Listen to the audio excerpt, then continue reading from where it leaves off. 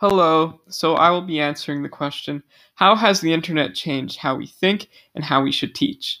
Give some specific examples to support your argument. Are we getting dumber or just thinking differently? Has the internet freed and broadened us, or do we self-limit our experience?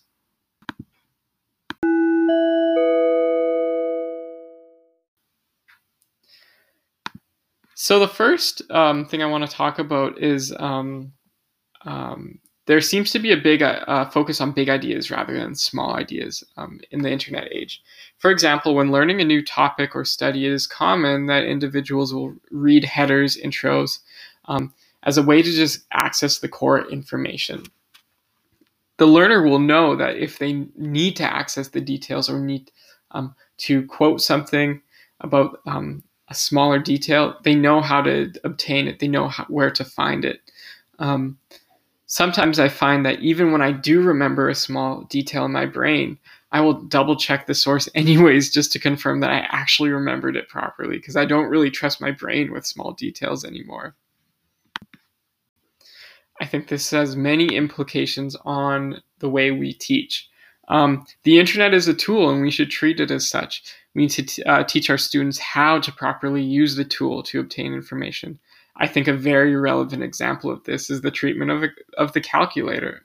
In elementary school, I was forced to learn long division and multiplication, when in reality, I really just needed to learn how to use a calculator.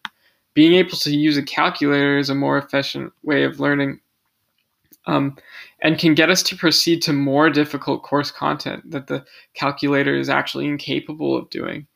And I think this directly relates to the usage of the internet. We really need to just teach our students how to obtain the information, rather than just drilling the information itself.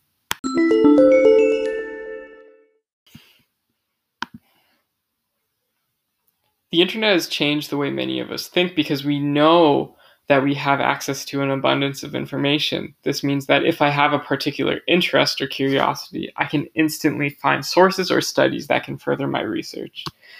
Obviously, we used to have libraries. I mean, I guess we still do have libraries, but even books within a library don't compare to the vastness of the internet and the instant nature of getting this info. This changes our teaching because we can individualize learning in a way we couldn't before. The old model was that I, the teacher, hold the information, and the class can't learn about it unless I knew about it. With the internet, I don't necessarily need to know a subject to allow a student to study it further.